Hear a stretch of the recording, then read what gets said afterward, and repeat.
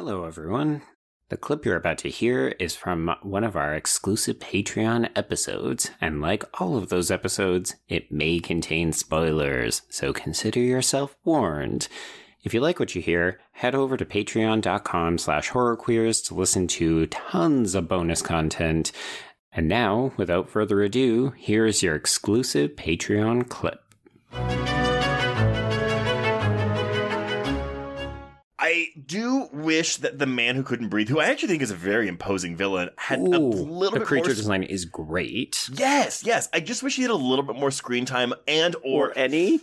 Yeah, I can't decide if I want a backstory for this character, though, because that didn't really work out so well for the Bride in Black and Insidious Chapter 2, and so it's...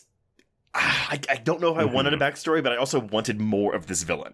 100%. And to me, watching these films in close succession in anticipation of this minisode really confirmed to me that I think this franchise has a villain problem. Like, it's not that they're not interesting. And as we said, you know, the creature design, the makeup job, the costuming is often spot on.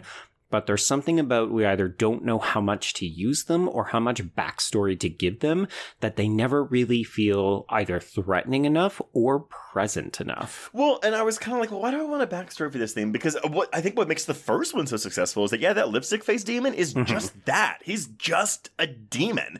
But so much else is really working with that movie. Like, there's so many other compelling things. And here, because it's like, okay, it's at least standalone. Sure, we've got Tucker and Specs kind of in the mix, but they're, I don't know, I feel like people are very hot and cold on these characters, where they're sometimes just jokey comedic relief, sometimes actually helpful. These latter two sequels really lean into their kind of stupidity, which was sometimes helpful, but a lot of the time I was just like, who is this for? 14-year-olds? I think it works for 3 because I do like, I mean, because here's the thing too. Insidious Chapter 3 suffers from big prequel syndrome stuff where it's like, how did Elise meet Specs and Tucker? How did we do this? How did we do this? How did we, we name the further. Okay, like it's... Come on. Yeah, it's really dumb prequel stuff, but you know what? Whatever, it's here. It's all tolerable because the other stuff with Quinn and her family is so good, and also because, as you alluded to, this man who can't breathe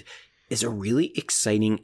He feels scarier to me than either of the two villains in the first two films. I agree. And honestly, because it's an apartment building too, right? We're not in a house this time. And while I do wish we had used the apartment location a little bit more. Just a smidge more, yeah. Like Evil Dead Rise flashbacks.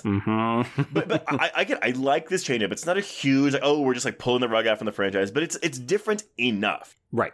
I also like that we have a queer connection with Hayley Kiyoko playing her best friend in this movie. Well, I'm not even going to lie, because I was getting queer vibes off Stephanie Scott, and when I went down this rabbit hole, it turns out that she has been in a number of other productions where she has played queer, so I can't help but wonder if this is just an actor who is not publicly disclosed their sexuality, but I would not be surprised to learn that, there's something more going on here.